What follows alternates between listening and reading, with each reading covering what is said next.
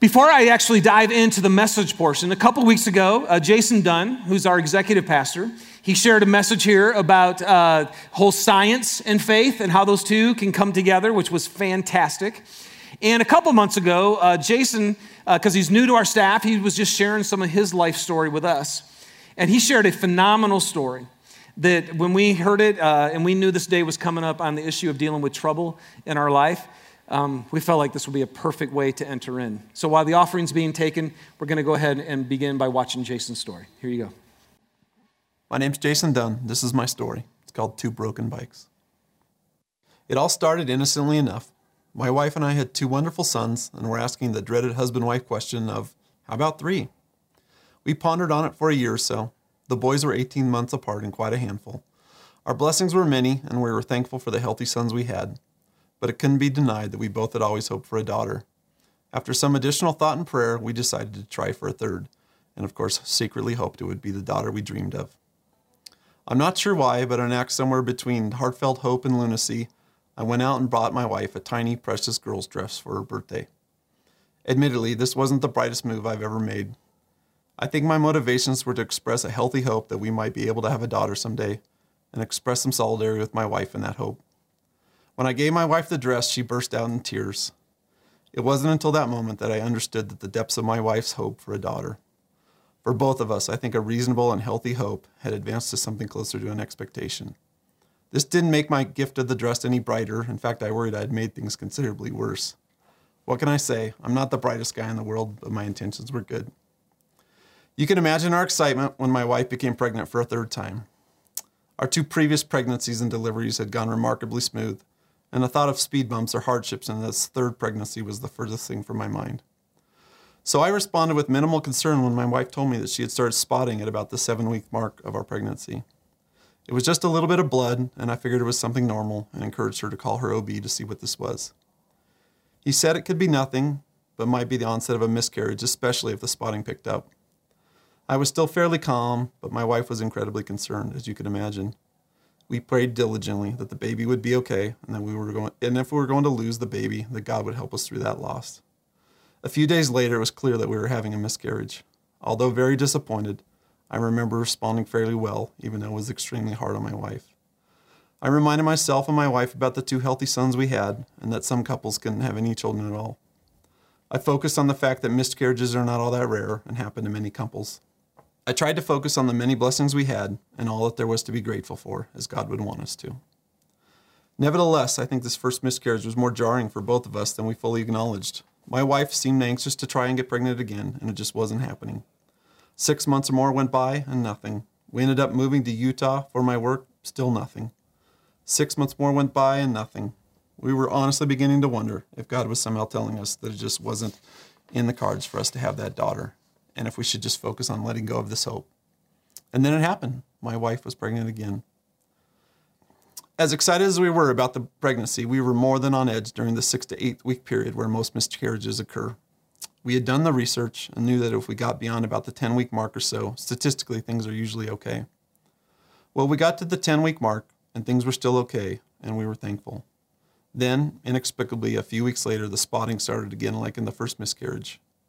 To be honest, we were very panicked when it started again this late in the pregnancy, at the end of the first trimester. We earnestly and desperately prayed around the clock that the baby would be okay, but the bleeding got worse, much worse.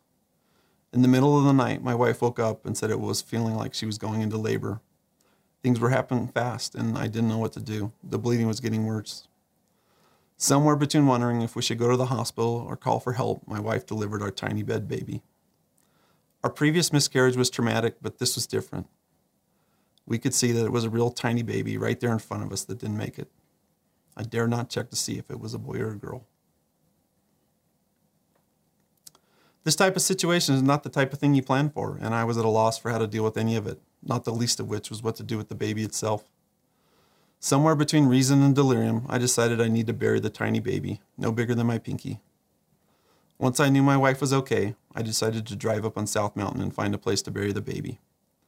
This wasn't a great plan, as it was about 3 a.m. in the middle of winter and one of the most prolific winter storms I'd ever seen. As I sat out from the truck with my shovel, I was tromping through at least 2 feet of fresh powder in the middle of a blinding snowstorm. but I dutifully hiked to the edge of a cliff overlooking the valley and buried my baby. By the time I was finished, the storm had quieted down a lot, and it was just gently snowing. I looked out over the valley in the midst of all that snow, and it was truly one of the most beautiful sights I had ever seen. But this was a stark contrast to the gut-wrenching pain and confusion that was boiling up inside of me. One miscarriage, anyone could understand this. 2 miscarriages, this seemed like a bit much. But coupled with the trauma of seeing our dead baby in front of us just absolutely broke me.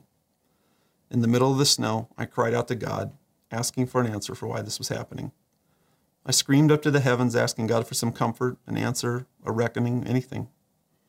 If there was one time in my life where I wanted a sign, a voice, a vision, an angel, or a clear answer, it was clearly this moment in time. But all I heard was silence. The snow just continued to fall in silence. For a season in time, these events felt like a dagger to my soul. I simply hardened up inside. For months on end, I felt anger and depression most of the time. Faith in God or anything at all seemed like a struggle. Any spiritual instincts I had seemed thwarted, and the comfort of the Holy Spirit seemed inaccessible. Susie and I both searched for answers, but there aren't necessarily answers for these sorts of questions. We wondered if God was mad at us. We wondered if he had it out for us. Maybe we needed to be shown a lesson. Maybe it was just our time to suffer for some reason. Maybe he didn't really care at all. The only thing that was clear to us was that a third child, and a daughter in particular, probably was not going to be possible. We couldn't even bear the thought of trying again and possibly going through this for a third time.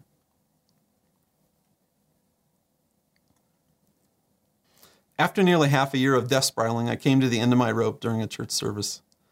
To be honest, I was just forcing myself to go and couldn't have been less interested in sitting there.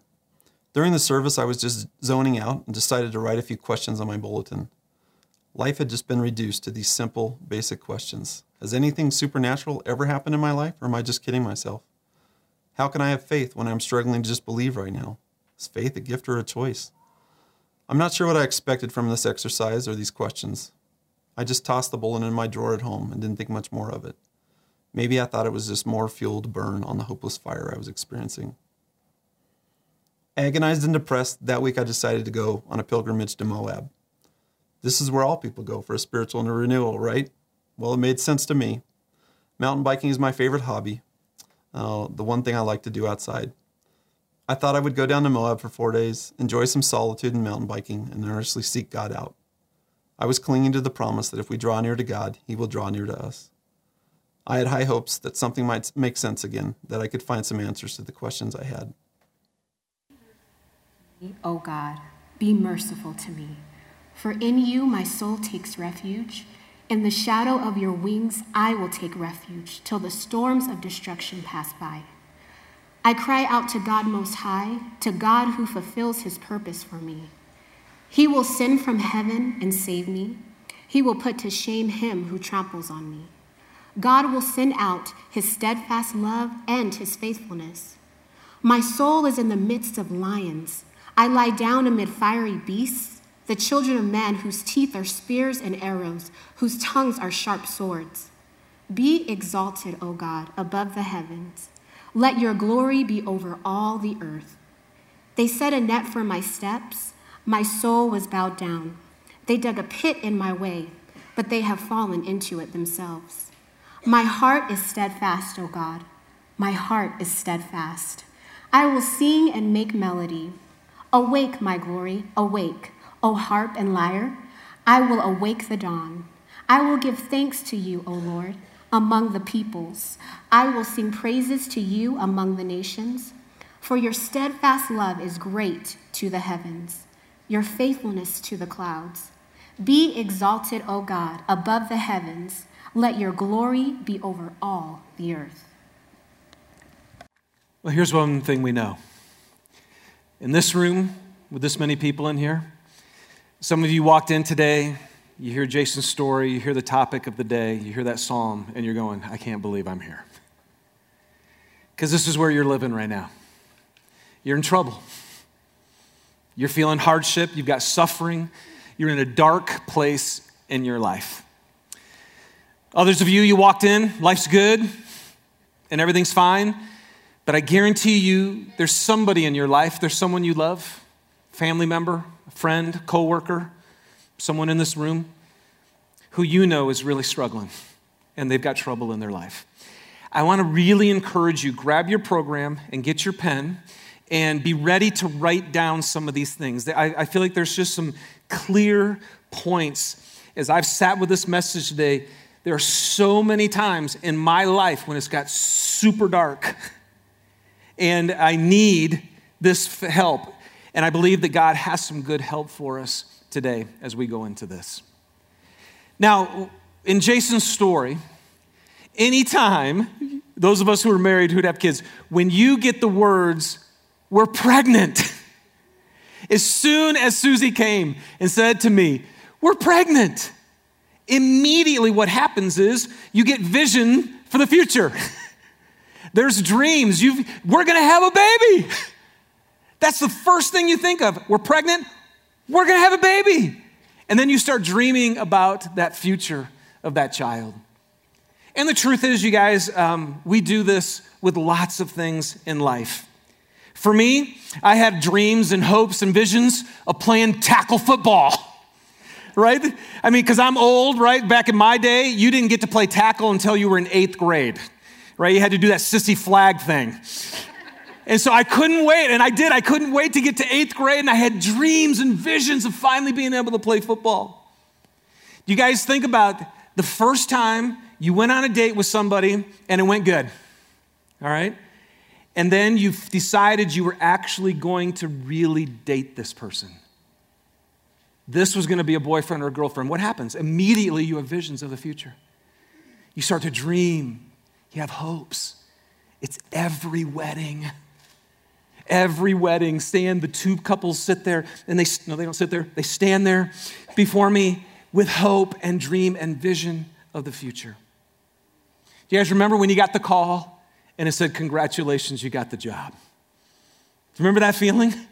You wanted this job so bad, and they finally called and they said, "You're the one, you got it." And immediately, future, you have dreams of fulfillment that you're going to find in this work, and financially, you're finally going to be taken care of.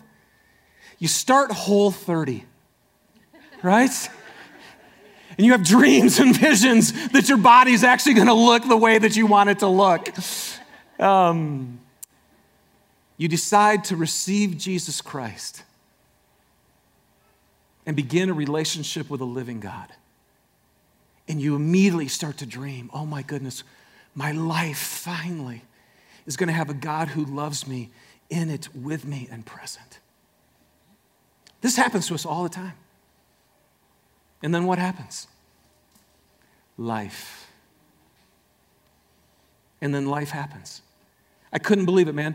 My first game as an 8th grader, finally playing the game that I love. And I grab a guy and I tackle him and I pull him on top of me. And then everybody jumps on top of me. I'm under this pile. And all of a sudden I scream, "Get off!" And it was hilarious because the other guy's face mask was right on top of mine, and he's looking at me and his eyes got this big because I'm blood-curdling scream. Everybody flies off the pile, and I look over and my arm was here, and then here, and then here, and then my hand was over here. Literally an S. You know what the first words were out of my mouth? "Why me? This is my dream. This is what I wanted." You guys, life happens. The relationship that you thought was going to last gets funky, or you get funky. And next thing you know, it's not, this isn't it. It doesn't work. You break up and your heart is crushed. The wedding day that we all had, eventually the honeymoon is over. And every married couple now has to face what it is to actually love someone until death do you part. And it's why we said you're going to have a vow to do that. The job's not a fit at all. The boss is a jerk. Or you love the job and then they let you go. And now you don't know how you're going to make it financially. You feel a pain that you've never felt before. You finally get the courage to go see the doctor, and you're sitting in the waiting room and he walks in. And this is not good news. You receive Christ, and it's so exciting, and then all of a sudden, you begin not to feel God. It's like, how come I don't feel him anymore? His voice gets fuzzy, distant. Sometimes I feel like he's not even there. And then you follow him, and your life gets worse. And you wonder, wait a second, what happened to my dream and the vision if I brought God in here? Here's what I know. Not much hinders our faith than trouble, than suffering and hardship. And so we need a faith that requires faith. Most of us in here, even if you're pursuing the possibility of a God, you believe that there is one, or you believe in Jesus, but then life hits and all of a sudden you realize, oh my goodness, I know for me sometimes my walk with God has been like a certain situation, circumstance rises, and I go to put my faith in him and it won't even move. And I realize, oh my gosh, I'm trying to use a muscle I never used before. I didn't know that I didn't trust him, but the truth is I don't trust you, God. Because I'm not full of joy and peace right now. We need a faith that requires faith. Now, so we're going to look at the story of David. Why? Because this guy experienced trouble. Here's where we're going to go at in the story. So he's anointed to be king, and he's 15 years old, you guys, 15 years old, and he gets anointed to be the king of Israel. You want to talk about hopes and dreams and visions? Can you imagine what was going through this kid? I mean, first of all, he's probably scared to death, right? Thinking, there's no way I can do this, but God anointed me. He chose me to be the king. Well, then this whole David and Goliath thing happens, which is the passage we looked at last week. But right after he kills Goliath, the men come back from the army and they're walking in with their victory. And the women in the city and the men, they start singing and they sing, Saul has slain his thousands, David has slain his tens of thousands. So immediately what happens is the king, Saul, it's the scriptures point blank, from that point on, he's jealous of David. He's jealous of him, so he watches him closely. And God's favor continues to be on David. And so he becomes afraid of him. The Bible says Saul becomes afraid, and then you know what happens? His anger mounts up out of his jealousy and his rage and his fear. And he becomes a madman. It says an evil spirit takes him over. And so here's David serving Saul faithfully in the palace. He's anointed to be the king, and all of a sudden the king starts flipping out and tries to take him down. Literally throws a spear right at him, tries to nail him right to the wall. It gets so bad that David eventually has to flee for his life. Now listen to this. Think about this.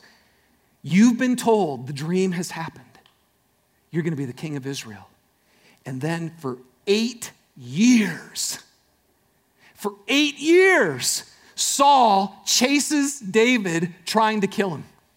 The scriptures say that Saul grabbed all of his forces. Okay, that's like the president of the United States getting the Green Berets and the Rangers and all of his forces for just to take down David's life. What? Now here's where we got to go. Okay, get past I know the story if you're a Christian. Get past that. Put yourself in his shoes. What would you believe about God if you were David in that moment? I mean, we lose our job and we think God has forgotten us. A relationship doesn't work and we run away from God. He's not faithful to us. Here's David for 8 years having to run for his life. And what he developed during this time was a faith that required faith. Psalm 57, which Tyronda read to us, is the psalm that David wrote while he was hiding in a cave. Okay? So it wasn't just a dark season of his life. It's literally dark. He's hiding in the cave and he writes this psalm. Okay? I'm going to walk you through this thing. And here's what I want you to grab your pen and your paper. And I'm going to give you 5 things to expect when you're in trouble. Okay? What can you expect when you're in trouble? And this is what we learned from David. Here's the first thing. Expect trouble. Just expect trouble. Listen, what did Jesus say? He says, I have told you these things so that in me you may have peace. In this world you will have trouble.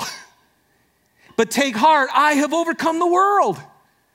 You guys, I got to tell you, I'm just going to be totally honest with you. This is maybe the most important thing I can tell you. This has been one of the biggest struggles in my life. Because I have this idea that if I follow God, right, and I do everything that he wants me to do, then he's going to be with me, man, and we're going to see awesome things. I really believe that. So what happens when you're trying to follow God and things aren't so awesome? See, I have an expectation that's false because Jesus Christ can't make it more clear. Nelson, in this world, trouble. Why? What in the world? What are you thinking here? Can I just tell you, man, don't think that once you get God into your life that all the trouble goes away. That is not true. And I am so grateful. Oswald Chambers, it's a devotional called My Utmost for His Highest. Man, if you don't own that thing, grab it. He's phenomenal. Listen to what he says. He goes, we tend to think that if Jesus Christ compels us to do something and we are obedient to him, that he will lead us to great success. Anybody else? Bring it on. We should never have the thought that our dreams of success are God's purpose for us. In fact, his purpose may be exactly the opposite. What is my vision of God's purpose for me? Think about this. What is your vision of God's purpose for you? Whatever it may be, his purpose is for me to depend on him and his power right now. If I can stay calm, faithful, and unconfused while in the middle of the turmoil of life, the goal of the purpose of God is being accomplished in me. So, you guys, we have to change our expectation. If you think that in this world with God, all the trouble's gone, you have it wrong. That's not true. You got to establish that fact. In this world, you will have trouble. But what did Jesus say? Take heart. I've overcome the world. In me, you may have peace. See, here's the hope. You're going to have trouble, but you can have peace in it. How? Here's number 2. You got to expect God to be in the trouble with you. Okay, so expect the trouble, and then expect God to actually be in it. This is where Jesus is saying, I have overcome the world. I'm in you, so now here's some peace. Here's what David said in Psalm 57:1. Be merciful to me, O God, be merciful to me, for in you my soul takes refuge. In the shadow of your wings I will take refuge. Now, so you just got to stop and understand. By definition, refuge means what? There's trouble. There's a storm going on. There's hardship. There's suffering. Something negative is happening or you don't need a refuge, right? Is it still beautiful outside? You know, no one's seeking a refuge unless it's shade, maybe. But we don't need refuge on a beautiful day. You don't need refuge when everything is going on. No, you only need refuge in trouble. So what David is saying is, I'm in trouble, but my soul seeks you as my refuge. Here's what we've got to believe when you're in trouble. Trouble does not mean that God has left you. We buy that lie all too often. That's what Jason was struggling with, right? When he was honest with his thoughts, maybe we've displeased God. Maybe he doesn't care about us. Trouble does not mean that God has left you. God is the refuge in the trouble. This is how David had faith that required faith. Jesus says, never will I leave you, never will I forsake you. Do you believe that? See, that's one of those things, again, I know that, but why when I'm struggling and I feel so much angst and despair and anxiety, it just doesn't feel like it doesn't feel like he's with me. You must fight to believe and have the expectation there's going to be trouble, and I expect God to be in it with me. Okay? Number 3, expect God to be greater than the trouble. Expect God to be greater than the trouble. Psalms 57:2, David says, I cry out to God what? I cry out to God. Okay, let's say this together. I cry out to God. Okay, that was really lame. I cry out to God Most High. See, now this is really important because later he says, my soul is in the midst of lions. I lie down amid fiery beasts. Okay? Now, David knew lions, right? He had fought these things. Lions are powerful. He's in the midst of fiery beasts. You may be in a trouble right now that seems so insurmountable. And so when you go, God is with me, David's saying, okay, God's with me. He's in the trouble. But I'm crying out to God most high. He is far above and beyond any trouble, any boss, any sickness, any relational conflict. He's far above it. This is what David knew. And so somehow he had a faith that was beyond faith. And so he says this, he will send from heaven and save me. He will put to shame him who tramples on me. See, David knew, man, these guys, this is the king and all his forces. But God is bigger. And he'll come from heaven and actually save me. So later in verse 5, what does he say? Be exalted, O God, because listen, man, the lions are out there, the ravenous beasts. It's tough, but be exalted, O God, above the heavens. Let your glory be over all the earth. Here's the question that you have to ask. Expect trouble, expect God in the trouble. Now here's your question. Do you let your circumstances define God? Or does God define your circumstances? That you have to wrestle with. See, because most of the time, when bad things happen to us, we immediately start to define God. Doesn't love me. He's not faithful. Isn't powerful. Doesn't care. Instead, what David was saying, no, I know this God. And he is these things. So even though my circumstance looks horrible, God is greater than the trouble. And I'm telling you, man, you got to wrestle that one down. And so you have to tell yourselves what's true in your trouble. So let me just tell you, here's from the New Testament. God is with me? Yes, he's with you. If you're a follower of Christ, okay, because this is the whole thing. Having God, being reconciled to God, not walking apart from God, but being reconciled to God. Look at this. It's Romans 8, 38 and 39 says, I'm convinced, Paul says, that neither death nor life, neither angels nor demons, neither the present nor the future, nor any powers, no powers, no kings, no armed forces, all coming after me, no demonic forces in the spiritual realm, nothing in the present age, nothing, neither height nor depth nor anything else in all of creation will be able to separate us from the love of God that's in Christ Jesus our Lord. Nothing, you guys listen to this, nothing can separate you from his love. Nothing. Is he with me? Yes. Yes. Yes. But is he greater? Listen to this, Ephesians 1. Jesus is far above all rule and authority, power and dominion, and every name that's invoked, not only in the present age, but also in the one to come. And God placed all things under his feet and appointed him to be the head of over everything for the church. See, Jesus, this is what we struggle with. It's like, oh yeah, he's risen from the dead, man, he's Savior, he's God. Yeah, and now you're in trouble. That's okay. He's with you and he's far above every power, every authority, every dominion, anything on heaven, in heaven, or on earth. This is what David, I'm telling you, this is the faith that requires faith. Do you believe that when you're in trouble? I expect trouble. I expect God to be with me in the trouble, and I expect him to be greater than the trouble. Here's number 4.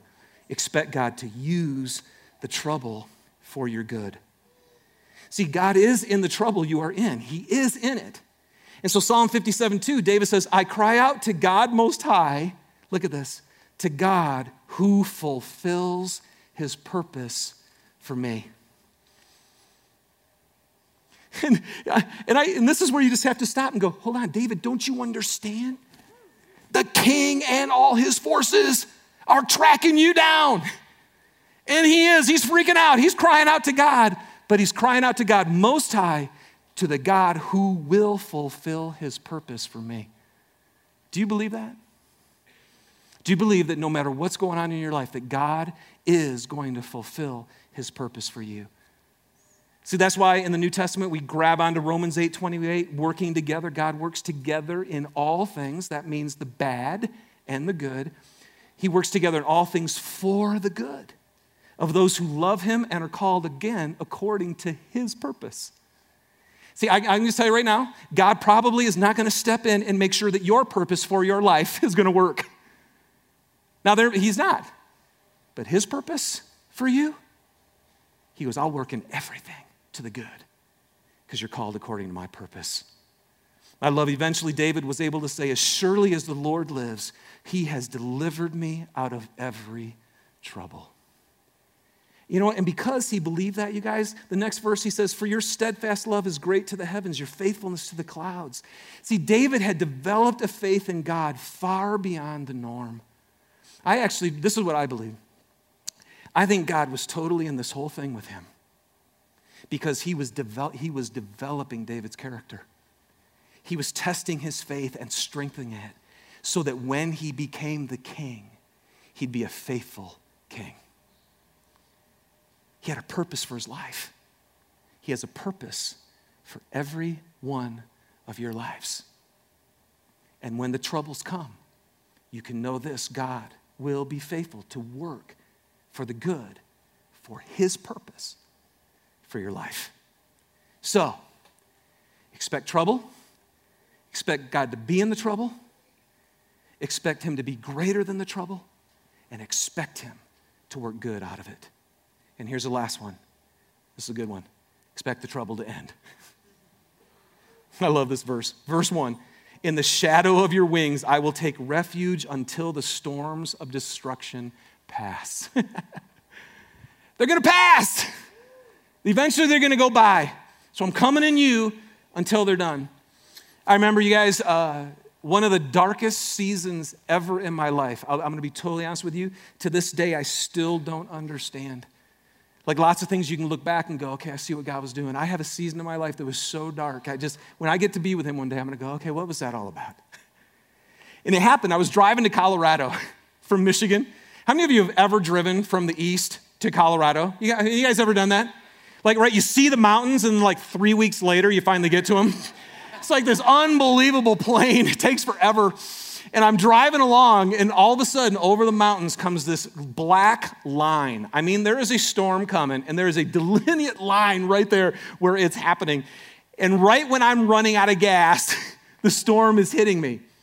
So I get out of my car, and I go to fill up my tank, and I am not lying, man. It took every bit of my strength to be able to stand in one spot.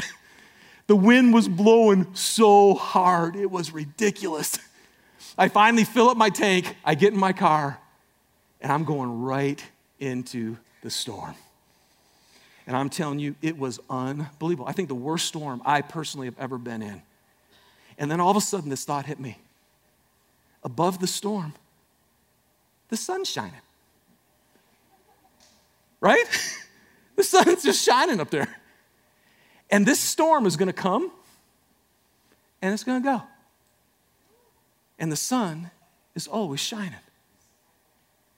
And I want to tell you what, man, that storm hit me. And it was so intense. And I believe with all my being that God gave me that picture to hold on to say, hey, Nelson, just hang on here. It's coming. And it's going to be dark, and it's going to be nasty, and it's going to shake you to the very core of your faith. But it will go. And the sun is always shining. I'm with you in the trouble. I'm greater than the trouble. I'm going to use this trouble for your good, and it'll end. Those are the things we have to believe. Now, I'm going to give you some practical stuff to do this, but before I do, I just want you to, now we're going to let Jason kind of finish his story of being in the start time. So let's watch this. Although my plan was decent, I must confess that while driving down to Moab, I was not meditating on the answers to my questions. I was meditating on the anticipation of the finest mountain biking on the planet.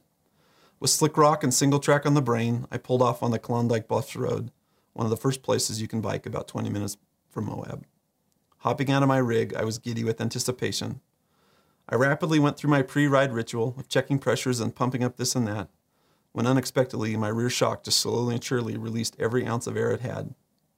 Thinking maybe I had attached the pump wrong, I unscrewed it and reattached, but the pump and shock were absolutely dysfunctional. The pump wouldn't pump, and the shock wouldn't hold air, and the bike could not be ridden in this state. Flabbergasted and dumbfounded, I threw the pump to the ground and sat in the sand to pout. This was just perfect and basically par for the course on how the last year had went. But as I sat in the sand and contemplated my situation, the Holy Spirit spoke to my heart clearer than anything that had happened over the last year. The Spirit whispered, "Don't you remember that you came down here to draw close to me?" I realized that I had really put the mountain biking first and vowed to try and balance things out a little bit better for the rest of the time. With that in mind, I decided to go back into town, drop off my bike for repair, and check into my room.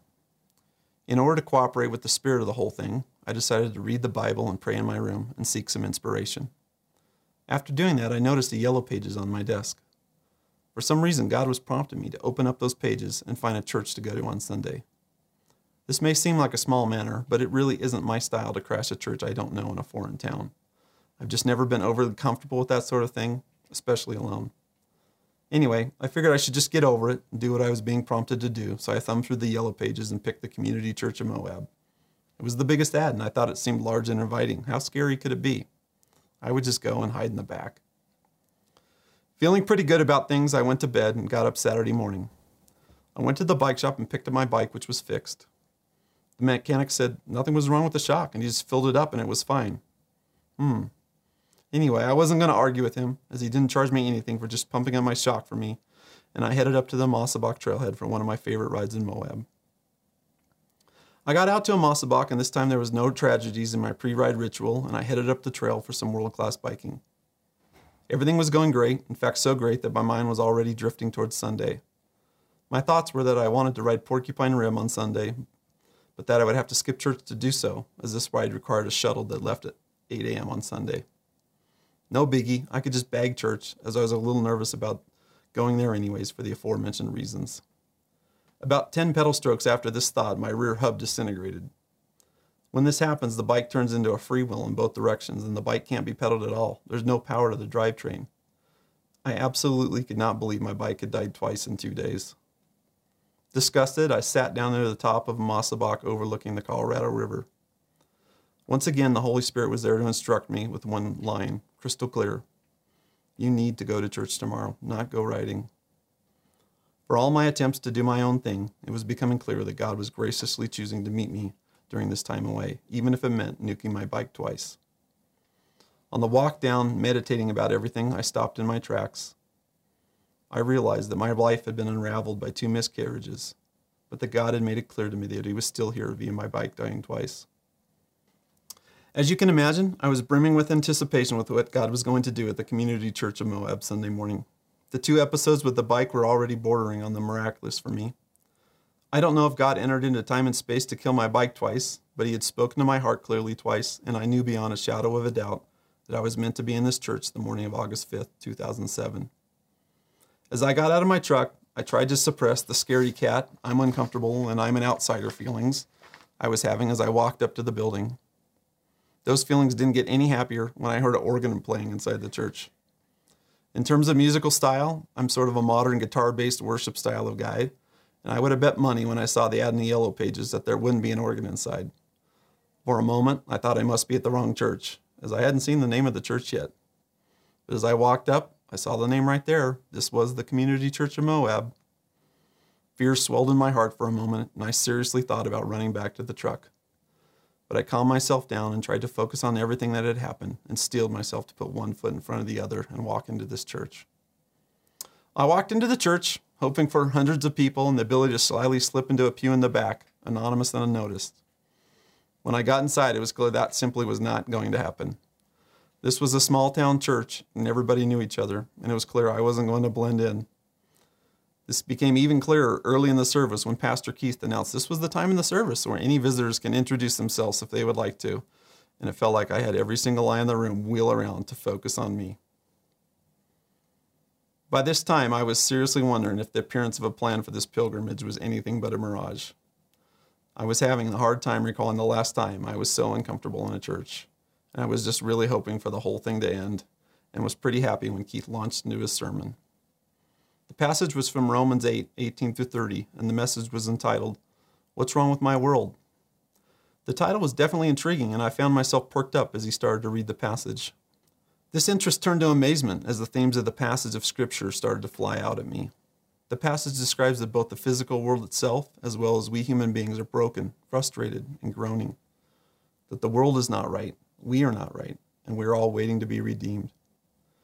If we are hoping things will be right, meaning perfect and unbroken in this world, we will be disappointed. As these themes started to be explained, I started thinking about the events of the last few years. I realized that if we believe things like miscarriages won't occur, we will be disappointed. Right at this point, Keith said the thing that just completely leveled me. He said, "Isn't it interesting that the analogy Paul uses in this passage to illustrate our worldly and personal troubles is the pain of childbirth?" It was actually the guiding theme in the entire passage. At this point, my entire body froze, and I just felt like I couldn't breathe or move. Huge tears started pouring down my face, one after the other. I knew that those words in this passage were my divine appointment for this trip. God absolutely was not going to allow me to walk away from my time in Moab without connecting with him. For the first time in a year, I actually believed and knew God loved me. Knowing where I was at, God stepped in and graced me with the gift of faith. And my prayers were answered. My prayers of understanding why all this had happened. It happened because this world, our bodies, indeed our fragile psyches, are not bulletproof in this life.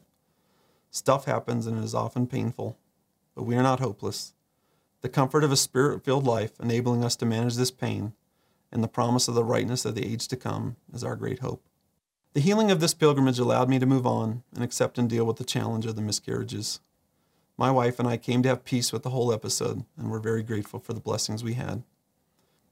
And although there was no deal to be made, or he had to, God chose to bless us anyway, and later that year our daughter came to us.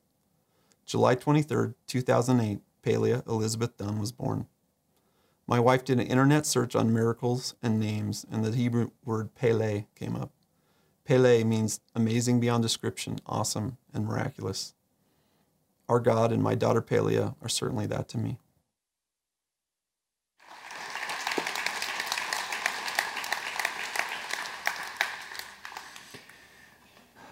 So our mission here at K2 is to invite and equip every one of you to live out the adventure of following God. Now, sometimes when we think about trouble, it's actually one of the biggest reasons that people don't believe that there is a God. But I just want to ask you, believing that there isn't a God does not take away the trouble. We're all going to have trouble. And we either can live it apart from him and try to figure it out on our own with our own strength, which is so many times devastatingly heavy, or we actually can go through the trouble with a God who's greater, who's in it, who works through it for good. So I just want to take this next moment to now just real quickly equip you, okay, to equip you in how to actually live out this adventure of God when there's trouble. What to do when you're in trouble. Just number really quick, 4 things. And write these down, either for yourself or for your friends. Number 1, when you're in trouble, tell God the truth. Tell him the truth.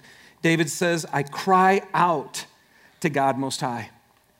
I have found that one of the most important things I can do for my soul when the trouble's happening is be as honest as possible with God. You don't have to have your act together. By the way, if you don't have your act together, he knows that. You're not fooling him. Don't try to suck it up and be a really strong Christian. It's like, no, the truth is God. Here, I got to cry out to you, and I need you to tell you the truth about my heart, about my soul. I'm angry, I'm frustrated, I'm afraid, I'm doubting who you are. You got to tell God the truth. And the Psalms are so helpful because David has no problem doing that. Number two, then you have to tell yourself the truth. Now tell yourself the truth. Look what David says in verse 8. He says, awake my soul. Did you know that we can actually talk to ourselves? We can. It's actually an important gift that God has given us. Look at Psalm 42:5. The psalmist says, why, my soul, are you downcast? Why are you so disturbed within me? Put your hope in God, for I will yet praise him, my Savior and my God. That's a fascinating passage. He's talking to his soul. It's a gift God has given you. You can be disturbed in here. You can be afraid in here. You can doubt things in here, and yet you can tell yourself the truth. Expect the trouble, Dave. Expect God to be in it. Expect him to be greater. Expect him to make good out of this. Expect it to end. You can tell yourself that. Number three, find someone to tell you the truth. I want to tell you, I'll just be totally honest with you, when I'm in my darkest places, I know this stuff, but I just got to be honest with you. I'm not very good at telling myself. Sometimes it's just too dark in here, and I need someone else to tell me. And the craziest thing is, when somebody else tells me the truth, something happens. It works. It has effect.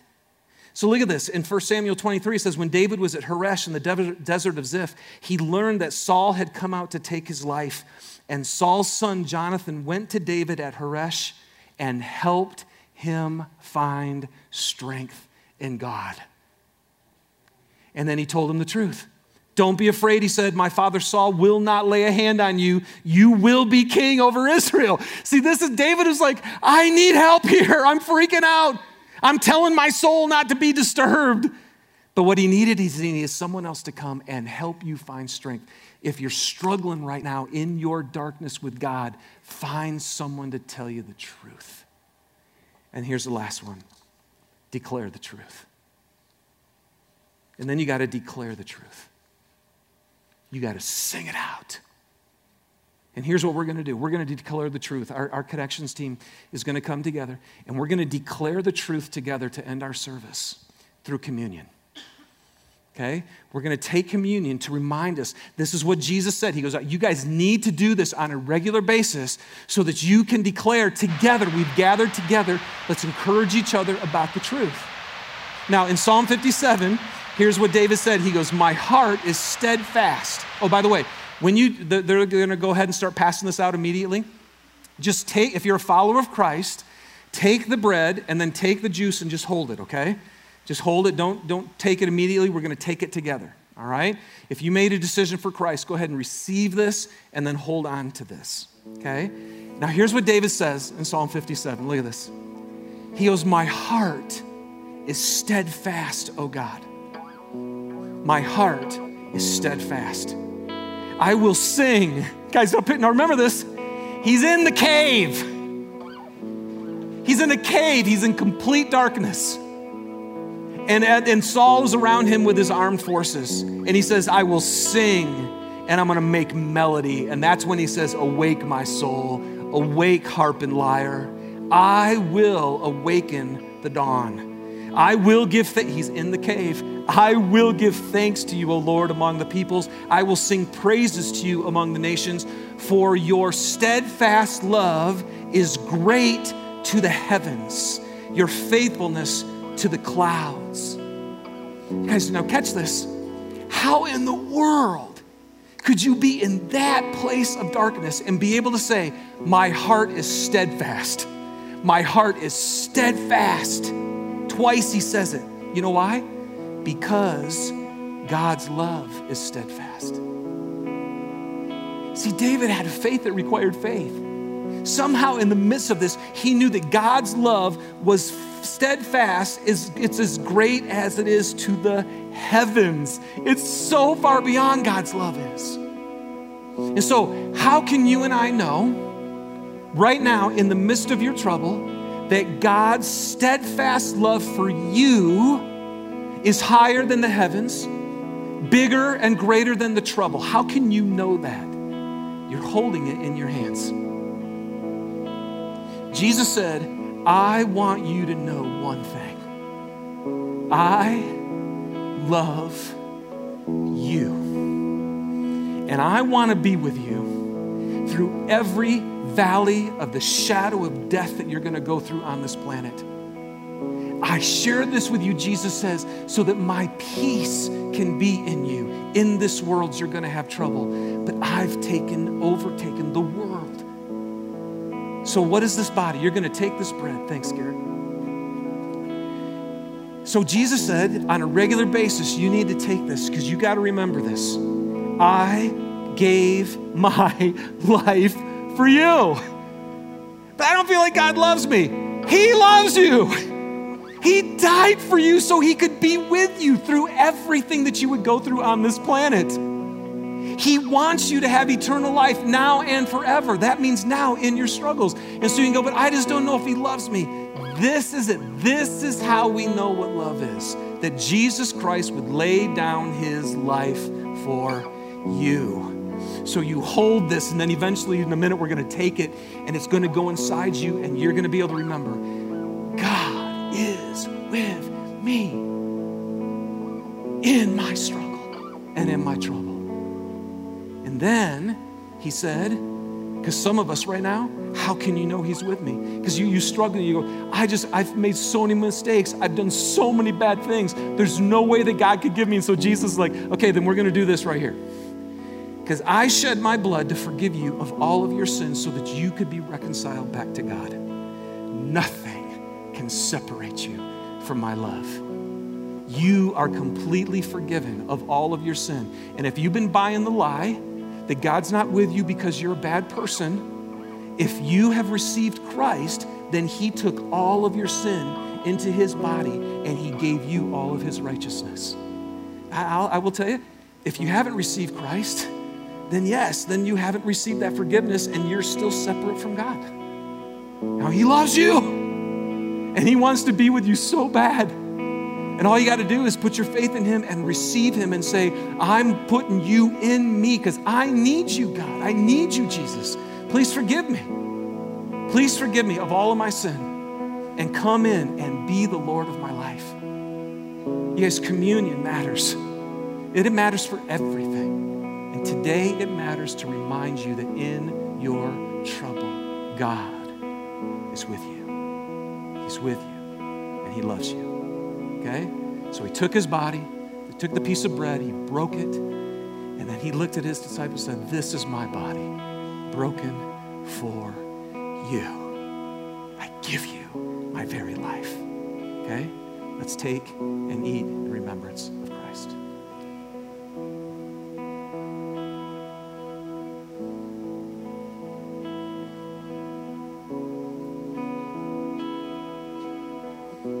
What can separate you from his love?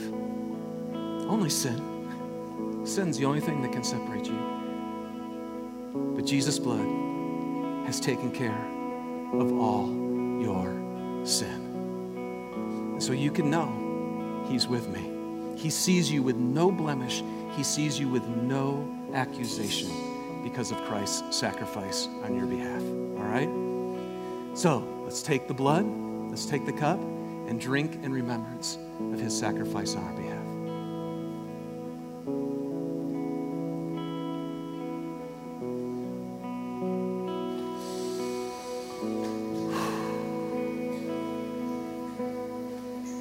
God, we just give you praise and we give you thanks for loving us. Specifically right now, we just thank you for Jesus, who came to save us from our sin so that we could be reconciled back to you, so that you could dwell within us. And so now we can know that there's going to be trouble, but we can know you are in this trouble with us because you're in us. So we give you praise and thanks And Jesus, you rose from the dead. That body that was broken on the cross, that body rose from the dead. You have defeated every power that's greater than us. And now the same Spirit that rose Jesus from the dead is inside you. And you can know that he's greater than any trouble that you're going through. And now we give you praise and thanks that you create good out of this. God, would you just speak that right now to every person in this room? I'm going to work in this trouble for your good according to my purpose. Lord, fulfill your purpose through the trouble in our life.